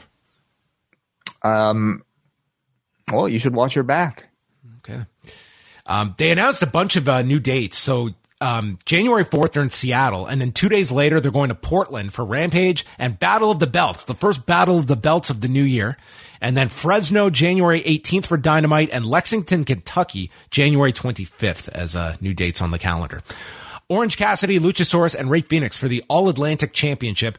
Midway through the match, Christian joins commentary. There's an orange punch onto Luchasaurus, who goes to the floor, and then Cassidy and Fenix are alone, and they both go for dives onto Luchasaurus simultaneously. So Luchasaurus catches Orange Cassidy by the throat. Fenix just crashes to the floor. He's not caught. He just did this dive, and I don't know what the plan was, but he just tumbles to the floor. Phoenix is put through the timekeeper's table by Luchasaurus, and then Luchasaurus and Cassidy fight up by the entrance when Jungle Boy comes out, chases Christian to the back, and then returns, leaps onto Luchasaurus, sending both off the stage through a table on the floor. I thought Jungle Boy was excellent for the 45 seconds that he was on screen. Mm-hmm. This crowd went nuts. This was a really cool spot. He had a lot of fire. Really great part of the match. And then Pac runs down, hands the hammer to Phoenix, but he's not going to take it. He throws the hammer away, and the announcers are reminding us it's no DQ. And with that, Phoenix does a somersault and is caught in midair, rolling into an orange punch, and Cassidy retains in 9:56. Fun match, two really fast, quick guys working against this sort of big monster dinosaur in this case. Anytime you had Cassidy and Phoenix in there, it was really kind of high level, very exciting stuff. So, I'm digging this Orange Cassidy all Atlantic Championship run thus far. It just seems like he's putting on great trios matches against sort of like a random set of opponents every single week, and they're always high quality. Do you like the attention to detail that Luchasaurus is not represented by a country's flag? I noticed that, yeah, as did many people. They didn't have countries back then in the Jurassic Age. That's right. Is he an honorary Canadian because of his alliance? Sure, why not? We had dinosaurs here. Well, once upon a time. Yeah. So Pac continues to attack Cassidy, and he grabs the hammer when all of a sudden Katsuyori Shibata comes out, along with Rocky Romero and the Best Friends, who were just sort of side pieces here. Shibata walks up to Orange Cassidy, points to the contract, and signs it. And on Rampage, on Friday night, we're getting Orange Cassidy versus Katsuyori Shibata for the All-Atlantic Championship with Mike Tyson on commentary. When they mentioned this being an All-Atlantic City dream match, you and I were wondering, who are they going to get from New Jersey, from the New Jersey area? We thought Minoru Suzuki. I thought that was an educated guess. Okay. Well, I don't think anybody would have guessed Katsuyori Shibata here. This was the return on the show that I think, to me, was at least the better received of the two. It was certainly... I can't believe we're debating like the show that had Jeff Jarrett and Katsuyori Shibata come back. Two New Japan legends. That's right. It was certainly a what the fuck moment. Okay, so we had a lot here. I mean, and this was not like they kind of set this up beforehand. We remember if you had Shibata saving Cassidy from what was this? What was that scene? Forbidden Door? Like, was that it? Yeah, it was Forbidden Door. Yeah, so I mean, these two have had an interaction, and it was a super awkward interaction because, like, I think Shibata wanted to actually like go into business and like actually do some physicality on the show, and Cassidy was like, "What the fuck?" This guy's going to be on a live television program on Friday nights. Yeah, I'm very excited. So okay, this is like the most anticipated Rampage match in months. So this is the second match, like actual match that he's had. He hasn't had a match since Wrestle Kingdom this year. He did the Zack match and the Ren Narita match. Yeah. The Zack match was a grappling thing. The Ren Narita thing was supposed to be... Wait. The Zack run was supposed to be grappling, but then he... Remind me. The Narita match is the one that he seemed to go above and beyond the parameters of the match. So this is the first one that they're actually billing as just a straight up match. No sort of restrictions. Like... So is this man cleared, like, officially? Like, what's this? Him and Saraya got a 2-for-1 clearance. I guess so. But yeah, I wouldn't think that, the man's first sort of like full on cleared match would be taking place on AEW Rampage, and not at Wrestle Kingdom, for instance. Yeah, I will say the Mike Tyson calling this is going to be something. And they made it clear Mike Tyson is going to be on for the entire hour. He's doing commentary. It's not like he's just dropping in for a quick 2-minute match. I'm excited for it. I'm also like a little bit scared for it because I think like this moment, anytime you see Shibata in the ring, I feel like it should be significant. Just kind of knowing what the man had to battle through to get back to the spot. I don't want to deal with like a commentator, like a celebrity commentator, just asking, "Oh, look at this guy." He's like, So I'm saying Mike Tyson better do his research. Okay, he better sign up for New Japan World. I think AEW wants like a Triller pay-per-view kind of response. Like, it's just, if this is a disaster with Tyson, all the better. Like, I think they are totally fine with this being a total disaster for an hour. Like, I think they're just throwing stuff at the wall for Rampage. Like, this is the oddest Rampage. So that's great for the WBF. I mean, you have serious stuff here. This was like probably the most excited I've been for a match on Rampage in months. Okay, I honestly can't remember even the last time, and I don't want to see the show being treated as somebody's sort of a. I'm curious if this does anything for the number. They don't have baseball to deal with on Friday night, so you don't have that. But at the same time, you've really built in these habits for people, and we'll see. This is certainly for the wrestling fan, you have this, but I think Mike Tyson is the biggest like mover that they have for Friday night. So we'll see what that means. It's certainly got people's interest, and you can't say that many weeks for Rampage, 2 days out. But then we got the greatest transition for any wrestling broadcast this year. We go from Katsuyori Shibata in the ring, and now we're going to send it over to Tony Schiavone, who's with Rick Ross. It's like, what? Rick Ross, the Teflon Don, is with Swerve Strickland, sipping on some champagne in the back with Tony Schiavone. I'm going to preface this by saying this was my favorite segment of the night. I thought Rick Ross is my favorite character that I saw on the entire program tonight. This man was fantastic. So these two are drinking, and Keith Lee walks in, and he says how Swerve has not been responding to his calls. And Rick Ross is just throwing in his commentary about, come on, we're keeping it positive. And Lee explains that he rewatched the tape of Rampage and the torture session. Accusations! False accusations!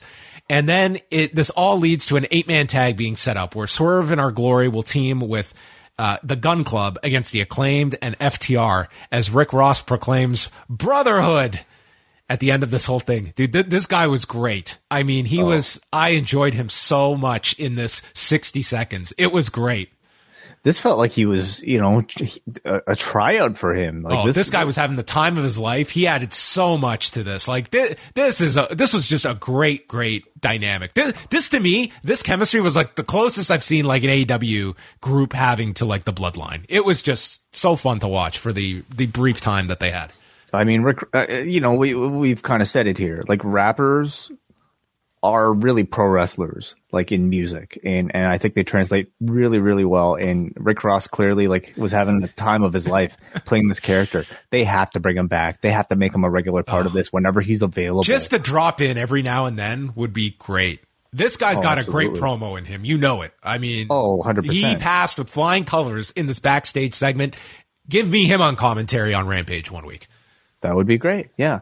No, clearly he, I think was, I think he wants to be back. I think it's pretty clear how into this he was. It's not just like a celebrity just kind of dipping in to promote his album. He didn't even promote anything. No. It was just like, here to have fun. I wouldn't be surprised if he got into the ring. Hey, I mean, Action Bronson isn't going to wrestle himself. Yeah, that's right. All right. So from there, we go to Jade Cargill and Marina Shafir for the TBS Championship. They showed the tweets from Bow Wow trying to ask out Jade. The match begins, and Nyla Rose comes out with Vicky Guerrero, and they start to talk on the mic over the match. But then Nyla gives up to go eat some potato chips. So Vicky continues. Jade goes after them. She's nearly counted out. Then she returns to the ring, escapes a knee bar, pump kick, and Jaded, and pins Marina Shafir in a real nothing match. There's a lot going on here, and I can't say it was very entertaining for the short time it had.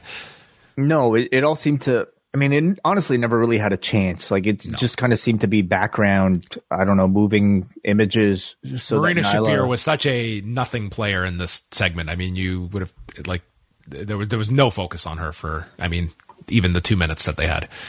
Yeah, no, it was just so that Nyla can kind of do the talking throughout the match with Chip's gimmick, and I will say though, isn't that Hook's thing? Well, Hook doesn't talk with his mouth full. He knows better than that. I thought it was like actually not like complete disaster, like of a babyface outing for Jade Cargill, because like for the first time, I think you really wanted to see Jade Cargill beat up like the person. Because Jade is often in the position of the heel, but here, like, she's essentially a babyface trying to rescue her belt back. And because Nyla was so obnoxious on quote unquote commentary, eating the chips and just, being a disruptor to the match, I think the audience really wanted to see Jade get her. Well, hopefully, because that's the whole crux of this story is her finally getting her hands on Nyla Rose and getting her belt back. So they don't want to take the belt off Jade in a figurative sense, so they're going to do it in the literal sense. So she's trying to win back her title while she's champion. It's pretty novel. Mm-hmm. So Full Gear, you think? Yes. Kiera Hogan tried to reclaim the title, but Nyla left with it, and Jade was pissed at Kiera for not getting the title. So Layla Gray tended to Hogan, if you missed that at the end. House of Black promo with the question, what has become of us? What have you all done? And there was this imagery of the male members all being put in body bags as Julia Hart is overlooking their corpses, putting crosses in their hands, and then burying them at sea. And all must end so all can suffer. And it ends with these words from Malachi Black and the image of his face. But the whole sort of tenor of this vignette was like Julia Hart being kind of the focal point of whatever the House of Black becomes or is presently. I mean, I got the sense that this was some sort of resurrection of the House of Black. I think that was sort of they're going to be reborn, but this was like their older selves being kind of put to rest. Sure, I guess so, yeah. But, Julia Black, the only surviving member of House of Black, although I don't know if we saw Buddy throughout this. Nonetheless, we definitely saw Malachi and Brody. Yeah, we didn't see Buddy. I guess, the insinuation is that House of Black, or how it previously existed, is done. They are being buried in sea, and they are somehow being reborn. So, seems to me like they're marking a return for the group. They need a Dominic. I feel like Julia Hart already kind of plays that role. Okay, well, we can see. She's got a high bar to reach then on the Dominic scale. Rampage on Friday with Mike Tyson on commentary. We are going to have Orange Cassidy and Shibata for the All-Atlantic title. Britt Baker and Jamie Hayter against Madison Rayne and Sky Blue. More names for the title tournament and more matches for next week's Dynamite. So tune in for news on Friday. And then Dynamite in Boston next week. All they have announced is Acclaimed and FTR against Swerve in Our Glory and the Gun Club. But again, Friday night, they will be announcing more matches for the show in Boston. And they have added Tony Storm and Jamie Hayter for Full Gear. And we got a brief video package that looked to be shot for the Countdown special where they lived together in England during the pandemic. And then when Tony Storm arrived in AEW, Jamie Hayter wouldn't talk to her. And Jamie says, I haven't changed. She just never knew who I was to begin with. Which is kind of tough. Like if I lived with you, Way, and then we went our separate ways and we started working at the same company and I showed up and you just stopped talking to me when we were roommates, and your defense is, I've always been like this. I feel like that not true at all. No, you must have done something, like, did you not maybe Tony Storm was like a crappy roommate. Like maybe she didn't clean up after herself. Maybe she didn't do dishes.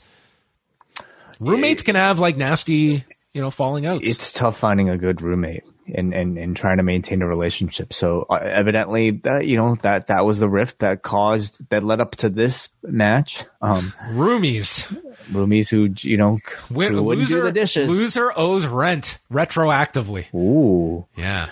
Okay.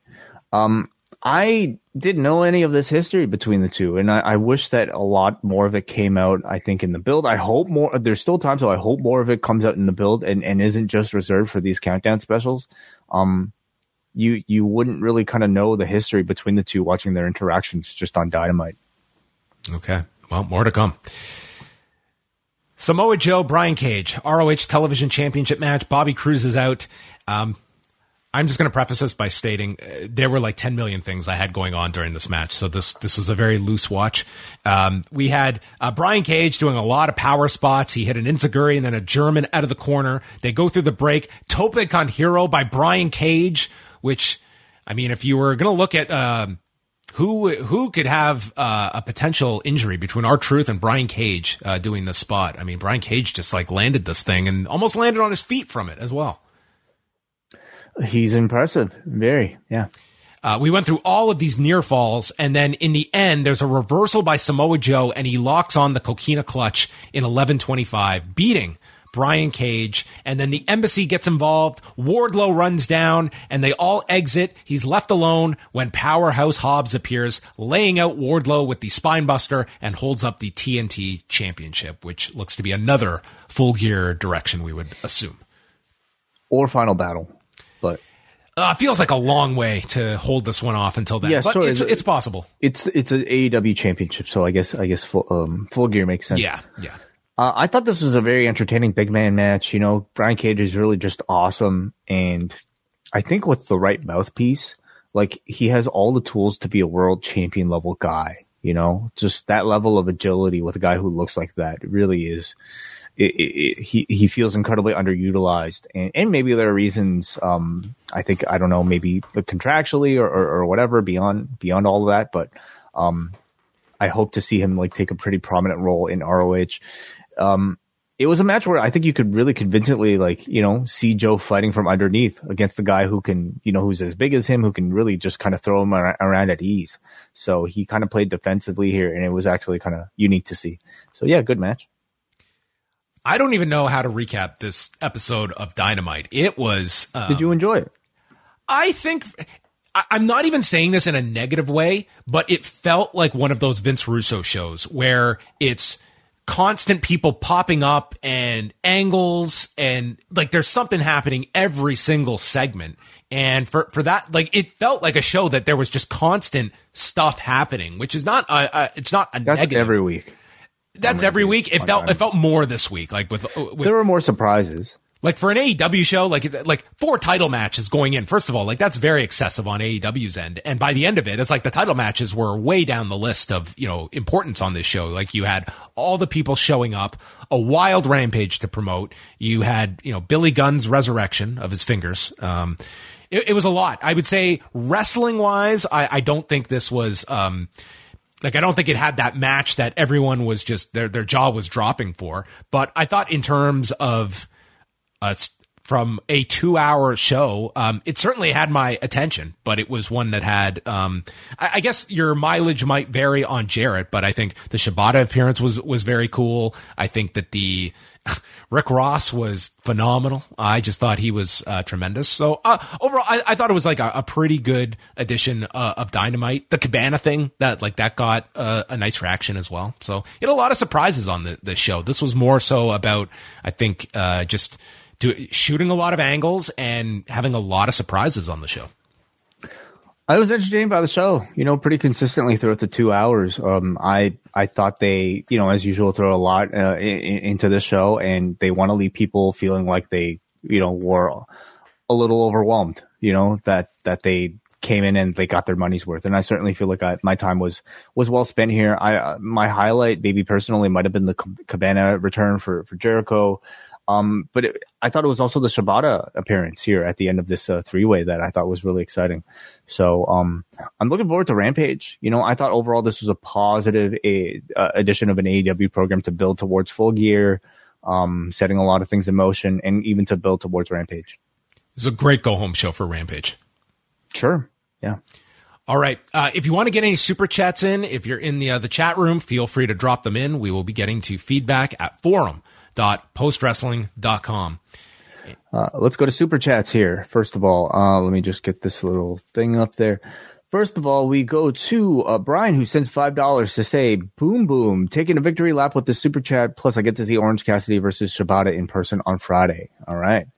On your left, Brian. Thank you so much for the support, and enjoy that match. You get to see it. You willed it into existence there. So thank you so much, Brian. We got a Curly Mustache FTW who simply sends $5 just to send $5. So thank you, Curly. There might have been a sticker, which unfortunately I can't see here, but I'm going to imagine that you sent a sticker of ice cream, a delicious bowl of ice cream. So what thank flavor? you for that. Neapolitan. Oh, man. All of them. Fancy at you. once. A guy named JJ sends $20 just Jeff to say, Jarrett. Double J himself says thank you for the quick delivery from your merch at store.postwrestling.com. I appreciate all you two do. I also appreciate the opportunity to freshen up my wardrobe. Wow. God, this is just like a love letter to Way. I mean, not only is the man sending us, you know, essentially like the cost of a shirt himself in the form of super chat, but he also gives us an excuse to, of course, promote store.postwrestling.com, where you can buy hats, t-shirts, the ever popular Pillars Long and Winding Road t-shirt that Eddie Kingston has so proudly worn in so many occasions. A Rocky Maivia picture show shirt, WrestleNomics merch you can get here. And of course, Rewind Away, a bunch of other things. Toques, perfect for the holiday season, available right now at store.postwrestling.com. The toque on the right, Max wore to school the other day. He took that. He claimed Really? it. Yeah, he wore Amazing. it. Yeah. That's adorable. Yes. We, he could be a spokesperson for us. Sure. All right. Thank you very much for the super chats. Very, very generous. We got one more here, John. It's not my all. God, I can't take it all. Hansi. We go to our friend Hansi, who sent $7 to say, do you think the Elite wrestle at Full Gear or show up as a surprise at the pay-per-view? And with Jarrett back, do you think Beetlejuice will avenge his WCW vendetta with him? If he does, then everyone will be right in thinking this was a poor idea. I do expect the Elite to wrestle at Full Gear. I don't know if you outright announce them. If you don't, I would want to make it as clear as possible that they are wrestling. And maybe you don't even want to leave it to chance. Like, this has been such a tumultuous period. Maybe you just want to make it plain as day. You buy this pay-per-view, you're getting the Elite. And I could certainly see that argument that you have to buy the pay-per-view to see their return rather than do it on. I kind of don't like the idea of them showing up on television beforehand. Yeah, I don't think you need that. I think that big surprise return pop is what you're looking for. Obviously you need a reason for the match to take place. So you're probably going to have like, I don't know, Death Triangle put out some sort of open challenge, maybe call out the Elite, and we don't know if they'll maybe show Pac up. is a video editor. Yeah. He's deleting them. Yeah, he could. Yep.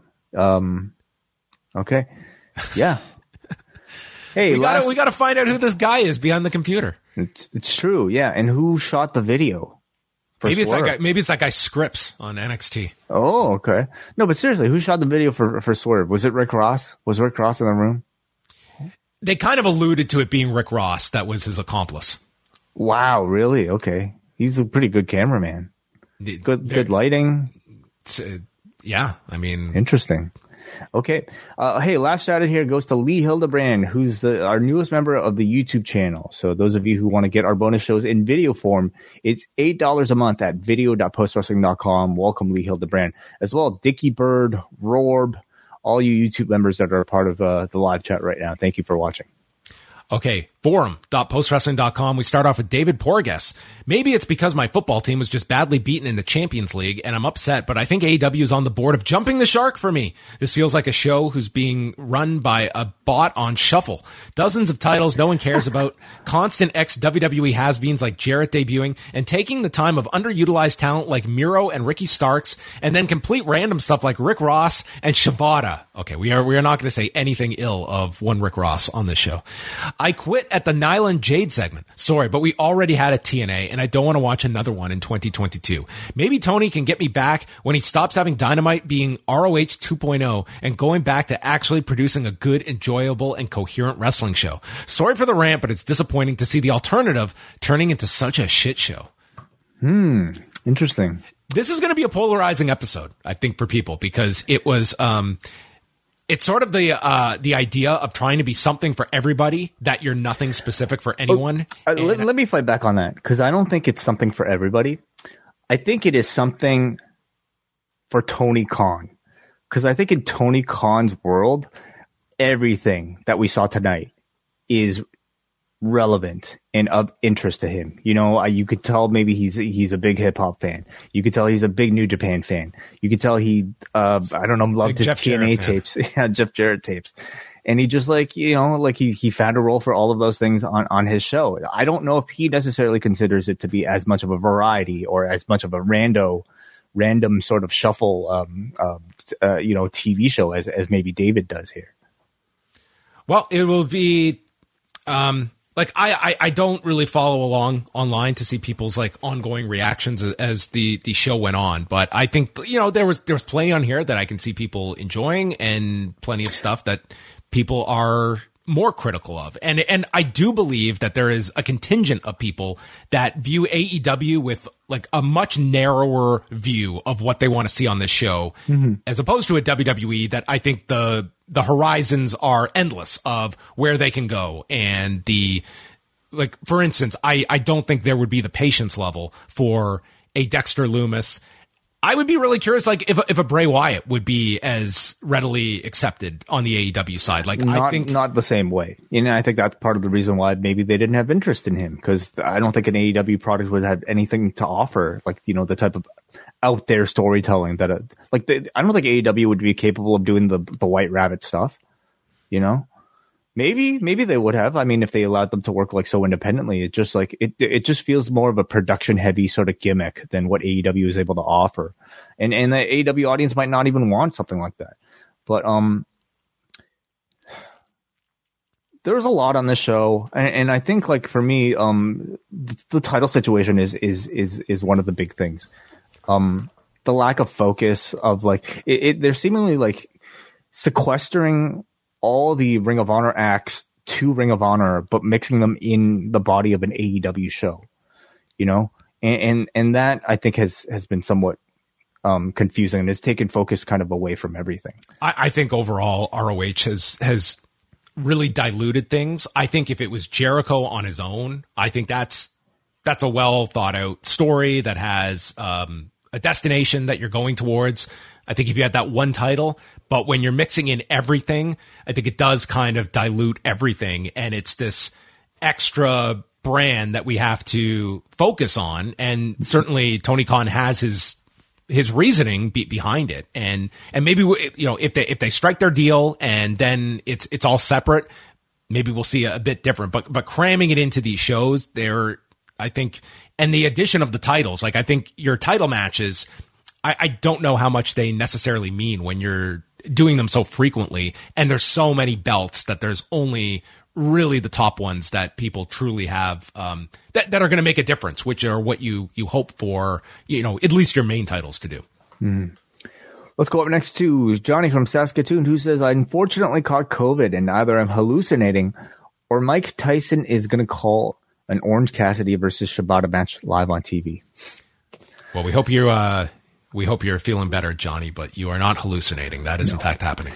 He says, good show overall tonight. I thoroughly enjoyed the cameos. I missed the Double J one, but I think that's okay. Is it just me, or did Rick Ross give off the vibe that he could be the next $1 million man? P.S. If I wore a post-wrestling shirt at a fucked up show, would that be cheesy? No. Just don't go if you have COVID. That would be my only advice. Yes. But no, that would be a tremendous statement to make. I mean, I think Damien would, throw you off this, like, bring you onto the stage and lovingly throw you off the stage. Is what I meant. Cody from Maine writes, this show felt like a fever dream. AEW has a history of random appearances. Juventud, Glacier, hell, Ricky Morton did a Canadian Destroyer on Dynamite once upon a time, but I certainly didn't envision Jeff Jarrett, Colt Cabana, and Shibata all being surprises on the same show without Joey Janela promoting it. I don't know what I might get in person for Dynamite next week in Boston, but I feel confident after tonight in stating it at least won't be boring. I mean, that is probably a feeling that they want you to have for these shows. Absolutely. Is this show in Baltimore that had 2,500 tickets out, and was going against, let's remember, it was going against the World Series tonight. This was hard. This was a show that you could hardly say that they were not throwing the towel in on. They treated this as though it was like a significant show that if you missed it, look at all the stuff you missed. Anybody can show up, whether it be from your favorite wrestling promotion in America in the mid 2000s or your favorite wrestling promotion in Japan from the 2000s, or whatever was on your iPod in the 2000s. Anything, anybody can show up here. Let's go to Kate from Montreal, who will again be joining me on Friday for Rewind a SmackDown. She says, I was iffy about this episode at first, but it got stronger as it went along for the most part.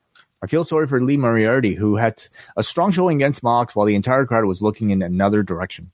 Shibata was a genuine shock, and wherever you fall on the Punk versus Elite war, I think it would be hard to look at Colt Cabana's face when he came out and not be moved. Perfunctory grumbling about the framing and timing of the women's match. Whatever. Jade and Nyla is a fun feud, and I'm looking forward to the title match. Jordan from the Bronx. This episode was all over the place, starting with the man with more lives than a cat, Jeff Jarrett, a post-CM Punk Colt Cabana appearance, Rick Ross, who was refreshingly engaging, Nyla and Vicky doing live commentary, Shibata being signed to a championship match, no MJF, plenty of the Firm, and a Brian Cage main event. My brain is completely overloaded. As much as I enjoyed most of these things individually, it was too much to keep up with for one show. Full Gear is 3 weeks away, and there's a tournament that is yet to start with only 2 known participants announced. Mike Tyson is supposed to call a Shibata-Cassidy match on Friday, and now we have foam scissor fingers. Too many things in one episode. It's exhausting. They'll get around to this tournament. Don't worry. They got 2 weeks. Yeah, because it's supposed to culminate at Full Gear. And how many like they have to do 6 matches. 6 matches in an 8-man okay. tournament to get to the finals at the pay-per-view, which is 2 weeks is fine. Spread that out over Dynamite and Rampage. All right, we got a Chris in Ottawa finally who says, not the best Dynamite I've ever seen, but an eventful one. Jeff Jarrett is a new director of business development. I can at least understand this given the pedigree and experience. What I don't understand is seeing Jeff Jarrett on TV in 2022. Nice physique though, as John noted earlier. But what the fuck, Tony Khan? I think maybe part of it is just him wanting a big surprise, a big what the fuck, I would venture to guess that like his primary reason for being here is for his actual backstage role and not being on TV. Okay, Shibata on Rampage and no World Series baseball on Friday means I'm watching Rampage for the first time in a while. Does this mean Mike Tyson is going to be on commentary? Yes, it does mean that. That's it. That's the main event. Mike Tyson on Friday night. All right. Well, thanks everyone for the feedback. Thanks for all the super chats for those joining us live. We are here every Monday night after Raw, every Wednesday after Dynamite, and Friday for Post Wrestling Cafe members live. It's Wei Ting and Kate from Montreal after SmackDown and Rampage, an episode that I will be checking out. I look forward to hearing all of Kate's thoughts about Mike Tyson on his call of Shibata and Orange Cassidy. And then her thoughts on Crown Jewel with you on Saturday. Oh, my goodness. Yeah, Kate's going to be busy this week. We will be running down Crown Jewel and all that goes on that show, where I believe that the odds I put in the news update today has Roman Reigns at a minus 5,000 favorite. Yeah, I think that's fair. Yeah, okay. So you going to put money down on that? No, I won't be. But yeah, people are free to do so. So yes, lots of shows coming up. I'm back Thursday, 1 Eastern, here on the YouTube channel with Brandon Thurston, chatting all things WWE business related. Wei, will you be tuning in? Yes, I will. Yeah, for sure. I mean, if not live, then after the fact, for sure. Yeah, of course. All right, that's it. Do you want to close off with anything, Wei? Any message? Any statement? Take care of yourselves and each other.